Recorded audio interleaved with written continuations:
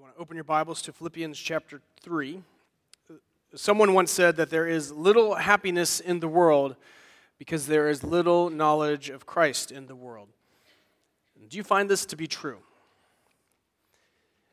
We pursue all sorts of things to try to make us happy. It might be money, it might be success, it might be popularity, it might be certain types of relationships, it might be getting our kids to behave a certain way.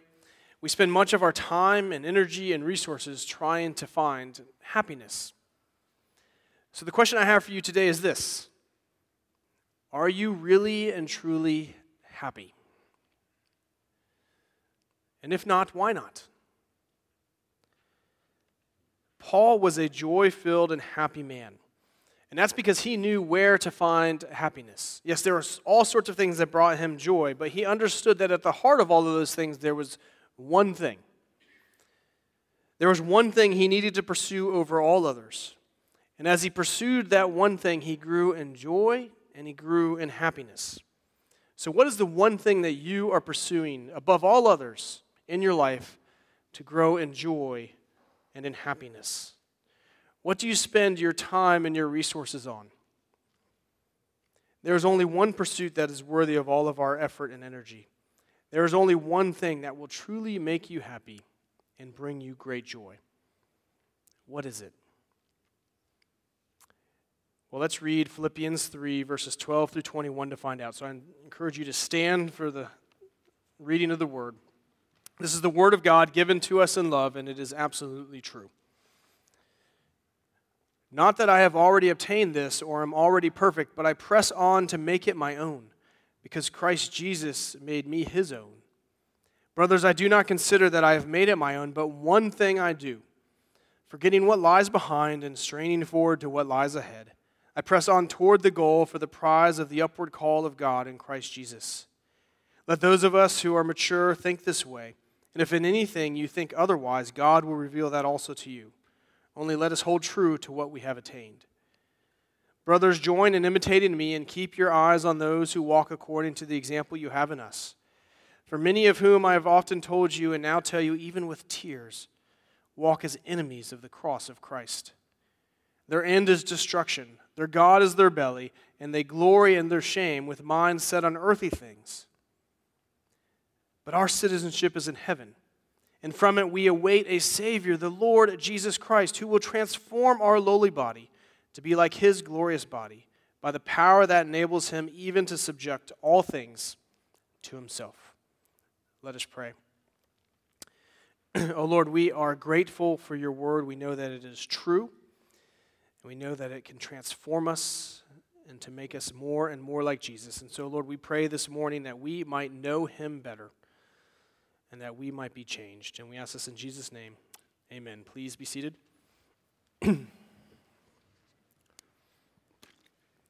So last week, David Sawyer led us through the first half of chapter 3. And in verses 10 through 11 of chapter 3, Paul tells us what his greatest desire is. This is his deepest desire. It is to know Christ. It is to know the power of his resurrection. It is to share in his sufferings. Ultimately, he also wants to become more like Jesus himself. So in summary, Paul wants to know Jesus more deeply and more intimately, and he wants to become more conformed to the image of Christ. That is Paul's one thing. And that should be your one thing too. Is your greatest desire to know Jesus more deeply and to become more like him? Paul expands upon this in the verses before us this morning, in verses 12 through 21. And in order for us to pursue this one thing, to pursue this greatest desire, we need to have a new mindset, and that begins with humility. Look at verse 12. Paul says, not that I've already obtained this or I'm already perfect, but I press on to make it my own because Christ Jesus has made me his own. So Paul makes an amazing admission here. This is an amazing confession. I'm not perfect. Not only is Paul not perfect, but he's not yet obtained his goal. His goal is to know Christ and to reflect Christ in how he lives. And so he makes this confession that he's not perfect, he's not attained this goal. He does this for two reasons. First, just because Paul is an apostle does not mean that he's some super Christian or super saint. No, Paul is a sinner. He has fallen short. He's failed. He is still running this race of faith, just like the Christians in Philippians are. He is a fellow pilgrim on the way. And this should not only be an encouragement to the saints at Philippi, but it should be an encouragement to you as well.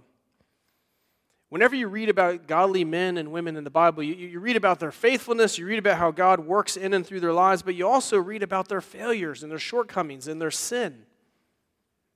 And that should encourage you. Because even the most devout and godly men and women struggle. Paul struggled. He still had work to do. He still could grow in his knowledge of Jesus. And he could still grow also in his sanctification. The second reason why Paul shares this confession is that he's contrasting himself with some false teachers that have come into the church.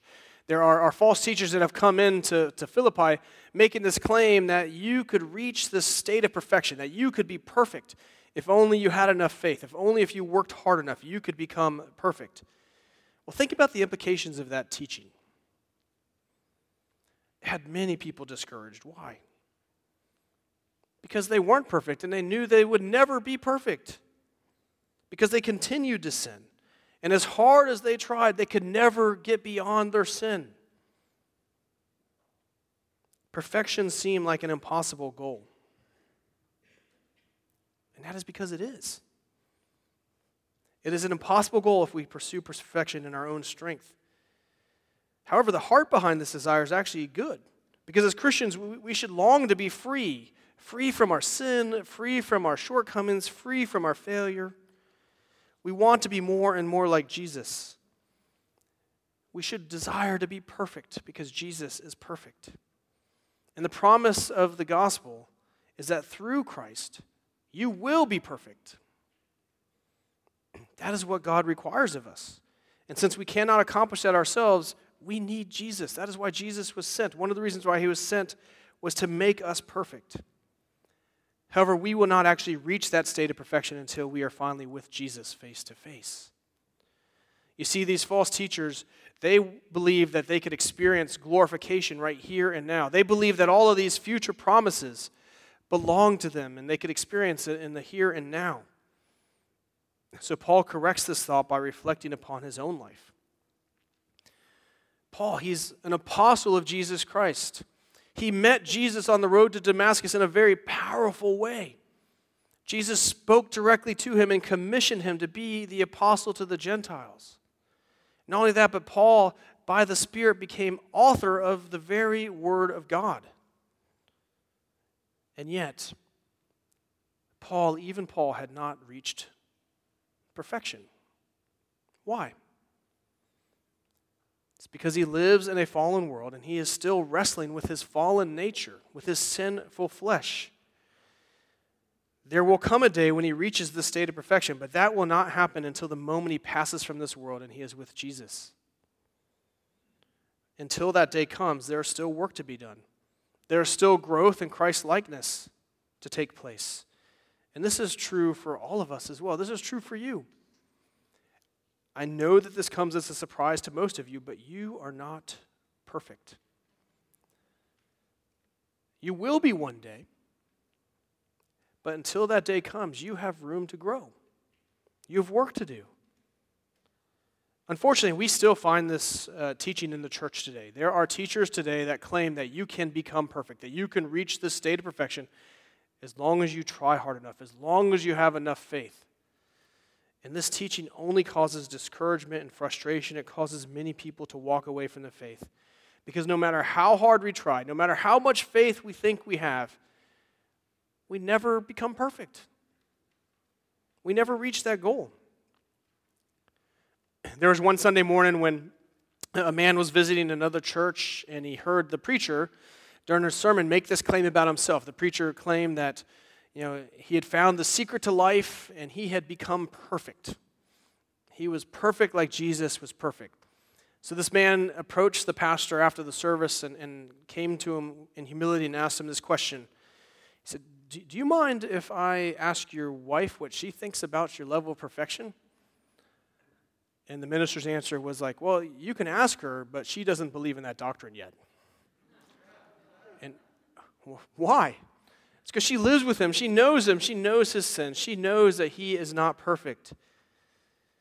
You see, in order to believe that you can achieve perfection on this side of heaven, two things have to happen. One, you need to make light of sin, and you need to make light of the holiness of God.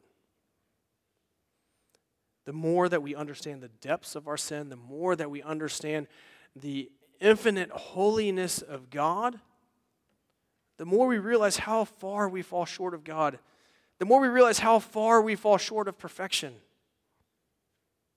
Only Jesus was able to be perfect.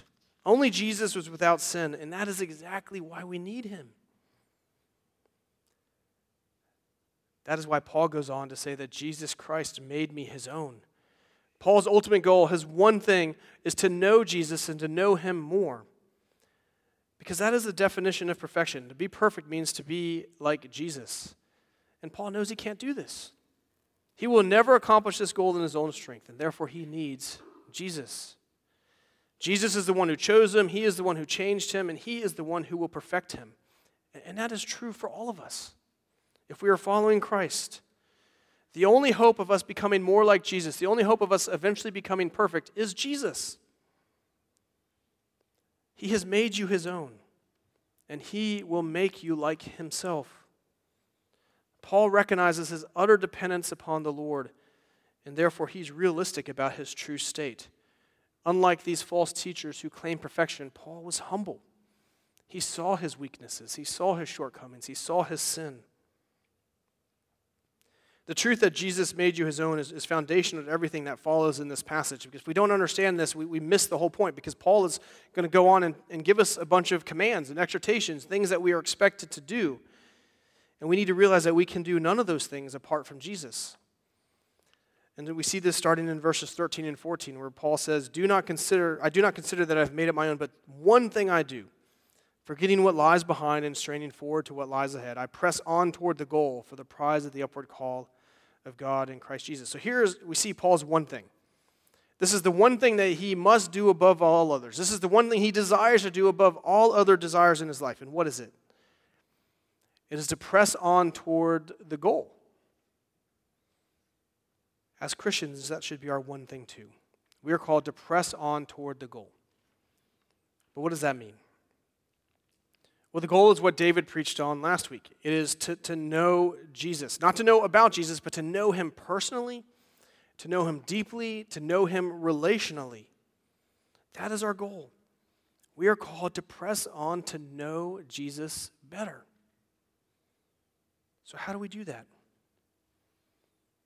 Well, it takes work. It takes grace-fueled effort. Because you cannot work enough. You cannot put forth enough effort in your own strength to accomplish this goal apart from Jesus. It is only because Jesus has made us his own, it is only because he has given us his Holy Spirit that we are able to press on. And so we press on in humility, we press on in utter dependence upon the Lord, but we do press on. Paul then goes and gives us two encouragements on how we are to press on. And the first is this: don't look back. We see that in verse 13. We are to press on by forgetting what lies behind. Now, all of us have things in our past that we wish we didn't have, right? There are things that we wish we had not done. There are things in our past that we wish we had done that we hadn't done. We wrestle with guilt and shame. There are times we probably ask ourselves and wonder out loud, like, if only I hadn't done that one thing, my life would be better. Or if only I had done this thing, my life would be so much better. And some of you here may have deep pain and hurt in your past. There are things that have left a permanent mark upon you. There are things that have happened in your past that you will never, ever forget.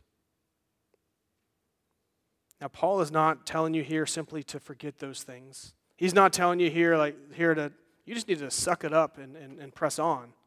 No. Paul understands how the gospel transforms your past. The gospel frees you from your past.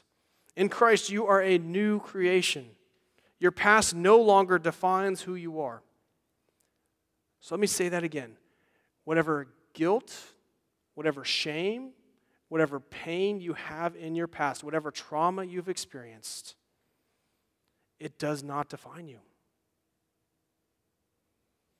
And it also does not determine your future, because Jesus defines you and he is the one who determines your future. Your past does not have to determine the rest of your life, because the gospel is bigger and more powerful than your past. Jesus loves you with a healing and transforming love. Now, that doesn't mean that you may have to carry consequences of your past with you the rest of your days. You may have pain from your past that you're going to never fully get rid of, and you may have memories that are going to carry on with you forever. But you can now view them through the lens of the gospel, and you can rest in the arms of a caring and tender Savior. So what Paul is saying here is not to forget about those things in the past, but what he is saying is don't let your past deter you from being able to press on and to grow in Christ-likeness and to get to know Jesus more. As a matter of fact, it's those painful, those hurtful things from our past that should drive us to press on, that should drive us to want to know Jesus better. Now, Paul is also saying, don't let your past be an excuse for not seeking to grow.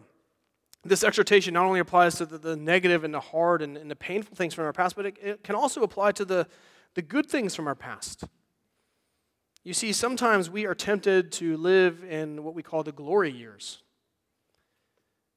One of my favorite characters from the movie Napoleon Dynamite is Uncle Rico. If you've ever seen that movie, he is this middle-aged man who lives in a van, and he spends his days filming himself throwing a football. And that's because he played football in high school, and he just always wondered, like, if only the coach had put me in, we would have won state. Surely we would have won state. And he tells his nephew things like, you see those mountains over there? I can throw a football over those mountains. He is living in the past. He's living in the glory days while lamenting his present. Matter of fact, he's actually a really sad character. And so another way to understand this is Paul is commanding us or telling us not to be an Uncle Rico Christian. Don't spend all of your time and energy on the way things used to be. Don't be the person who's always saying, well, we used to do things this way, or we've always done it this way. We need to be open to change and direction. The church should always be seeking to reform. So press on. Don't let the glory days hold you back. The other encouragement that Paul gives us is to continue to look forward. We are to press on by straining forward to what lies ahead. And what lies ahead? We see this in verse 14. He says, I press on toward the goal for the prize of the upward call of God in Christ Jesus. God is calling you to enter his very presence through his Son. God wants you to be in heaven with him. And that is only possible through Jesus. And because of Jesus, it is guaranteed. That is the prize that awaits you as a follower of Christ, that you will be with God for the rest of eternity in his presence. And this should encourage you and motivate you to press on. And as we press on towards the goal of knowing Christ more and more, we actually become more and more like him. We are sanctified. And that's the other blessing of this pursuit. So when we look at this passage as a whole, Paul is using this racing metaphor. He's saying, as Christians, you are in a race, and that race, it's not a sprint, it is a marathon. It is going to be for the entirety of your life.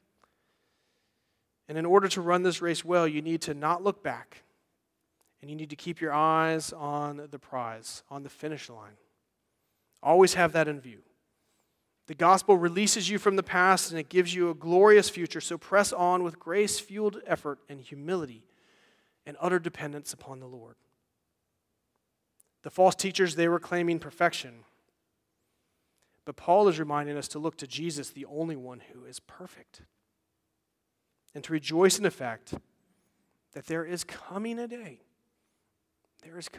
when you will be like him, and you will also be perfect. Now, Paul hopes that the Philippians understand this truth and that it brings them great joy. He also hopes that the false teachers, that they would also come to see this truth as well. And we see a glimpse of this in verse 15 when he says, let those of us who are mature think this way, and if in anything you think otherwise, God will reveal that also to you. Paul is actually using a play on words in here. If you look at it in the Greek, he really is saying, when he says those who are mature, he's saying those who are perfect, in quotation marks, those who claim to be perfect. He is hoping that they will eventually come to a point where they think properly, and he trusts that God will be the one that will eventually correct their teaching. And there's a lesson for us as well, and that is this: are you teachable? If God shows you something different than what you believe, are you willing to change your beliefs based upon God's word? We are called to hold true to what we have attained. This means that the truth that God has already revealed to us, that's your anchor. Do not waver from it. His word is trustworthy and true. You don't need any new revelation. You don't need to follow some new church fad. You need the word of God. And we should seek not to conform the word to our will. We need to seek to conform our will to the word. And whenever you discover that your will is out of alignment with the word of God, are you willing to change? Paul is hoping that the false teachers and their followers will change and hold fast to what is actually true. And because Jesus has made you his own, press on to know him more deeply. And you do that by pursuing humility. You do that with grace-fueled efforts, and you do that by being teachable and holding true to the word of God. But we also are encouraged to do that by following the right people, by having the right examples in our lives. And we see this in verse 17 when Paul writes, "Join in imitating me and keep your eyes on those who walk according to the example you have in us." So Paul is exhorting the church to press on to know Christ more deeply. And we do this with humility and by dependence on the Lord. But we also do this by watching other believers that are more mature than us and seeing how they follow Jesus. There are plenty of saints that are mature in their faith and are pressing on well. So watch them, follow them. Don't just simply listen to their words, but see how they apply the word of God to their lives. See how the word of God makes a difference in how they live out each day. Now we need to be careful here, because Paul is telling us to use him or other godly men and women as an example to imitate him as they walk with the Lord, but we're not to do this blindly. I don't want anyone here leaving today to think that the primary message is just to be like Paul, because that's wrong. We are to be like Christ. We are to be like Jesus. Paul was a sinner. He was a flawed man. However, God does place people in our lives. He places godly men and women in our lives that can help us in our pursuit to be more like Jesus. They are examples to us in how they walk with the Lord. But we need to remember that they are imperfect examples. So we also need to be discerning. Paul says elsewhere in 1 Corinthians, "Be imitators of me as I am of Christ." In other words, Paul is saying, follow my example as long as I'm following Jesus. If I'm not following Jesus, then ignore me. And that is what he's saying here as well. Find godly men and women to follow. Men and women who love Jesus, have a mature faith, and follow them. But when they fail to follow Jesus, ignore them. Don't follow them down that road. Now, this begs a couple of questions for us. First is, do you have godly men and women in your life that you can imitate? Men and women who are mature in their faith, who love Jesus, and are further along in their walk with him than you. Do you have people that you can follow, that you can imitate? If not, why not? Don't ever fall into the trap of thinking that you don't need mentors, that you don't need others to help you in your walk with the Lord. We all need people who can challenge us and encourage us and guide us as we pursue growing in Christ-likeness. And so who are the people in your life that you look up to? Who are your examples? Second, this also begs the question, are you following Jesus in such a way that you can be an example to other younger believers? Because you are always being watched. People not only listen to your words, they see how you live. They see what impact God's word has on your life. What kind of example are you setting for others? Unfortunately, there can be bad examples in the church as well. And that's what Paul says in verses 18 and 19. He says, "For many of whom I have often told you and now tell you even with tears, walk as enemies of the cross of Christ. Their end is destruction. Their God is their belly, and they glory in their shame, with minds set on earthly things." These false teachers are different from the ones that are teaching perfection. These false teachers are not teaching the gospel. Rather, they are preaching to justify their own sin and their own desires. Their God is their belly. That means that they are seeking to fulfill their sensual pleasures. They are seeking to please themselves and not please the Lord. They glory in their shame. This means that they show off things that they're ashamed of, or that God is ashamed of. And they celebrate things that offend God. These teachers are only after more riches, more fame, and more stuff, and they are misleading the church. They're misleading people into thinking that true happiness is not found in God, it's found in the world. They're tricking people into seeking fulfillment in things that will never fulfill. And that's what brings Paul to tears. These false teachers are teaching worldliness, and it is leading people straight to hell. And unfortunately, we still see this today as well, don't we? Worldliness is a great struggle for the church. There are a lot of good things in our world, but none of it. There is nothing in this world that can ever replace Jesus.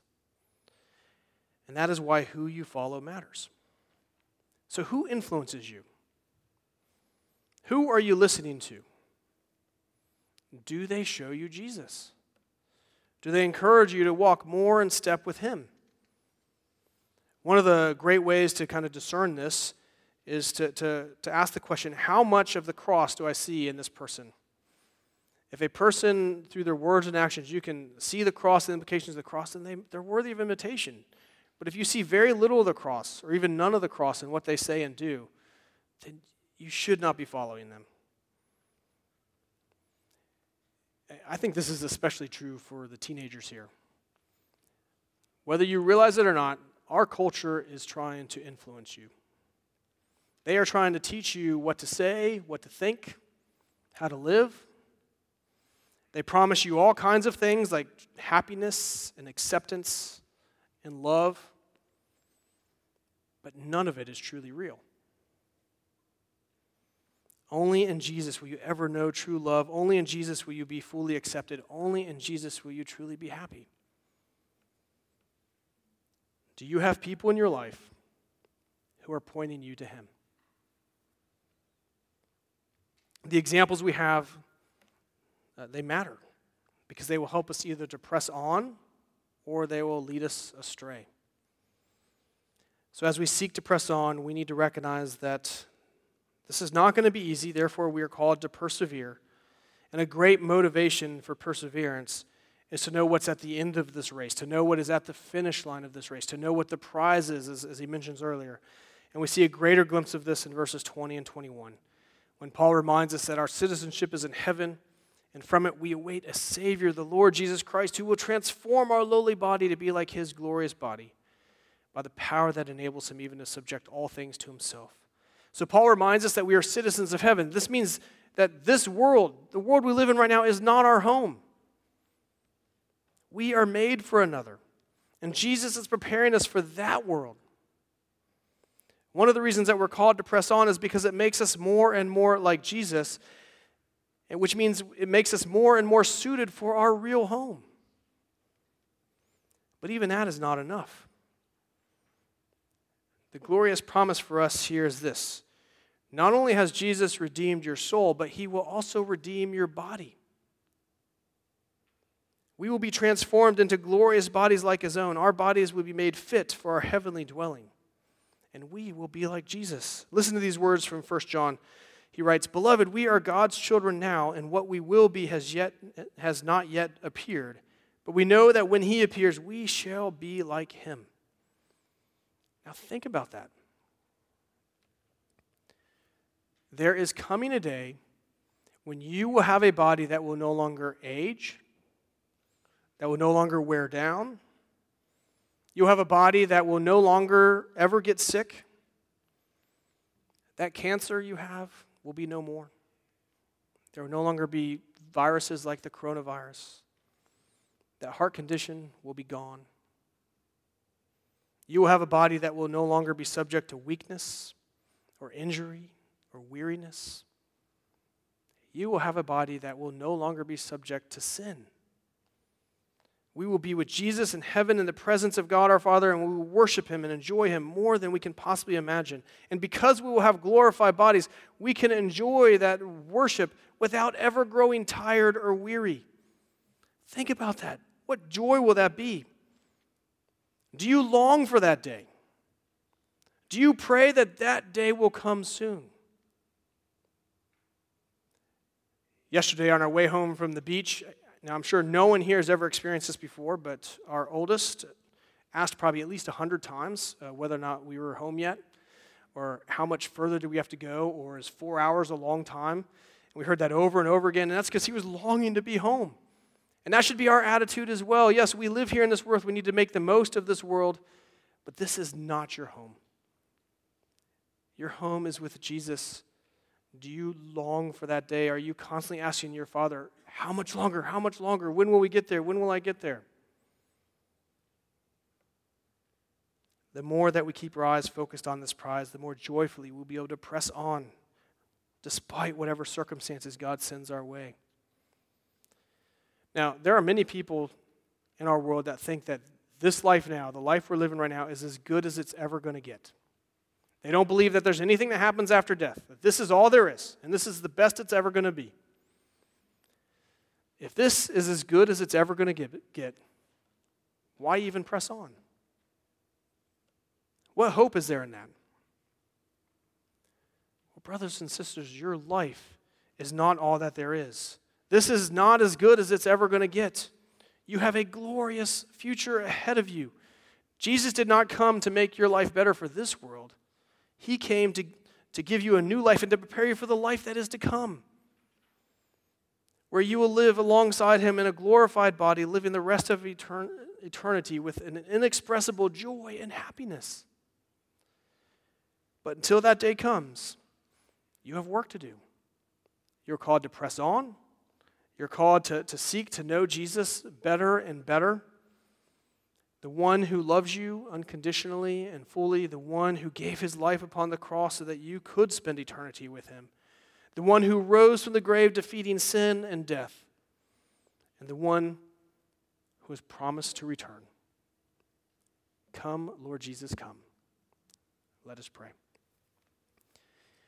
Lord, we do thank you for both challenging and encouraging words that are before us. For we, as your followers, are commanded to press on. And yet, we would confess that's not easy to do. But you have given us your Spirit to guide us and to mold us, to enable us to press on in humility and dependence upon you. Lord, forgive us for the many times that we seek happiness in things of this world. Forgive us for the times that we actually desire to stay in this world rather than to go and be with you. Lord, remind us of the glorious future that awaits us because of Jesus. Remind us that there is coming a day when we will receive glorified bodies and we will spend all eternity celebrating and worshiping you and never grow weary, never grow tired. What a day that will be. Give us a longing for that day. And we ask this in Jesus' name. Amen.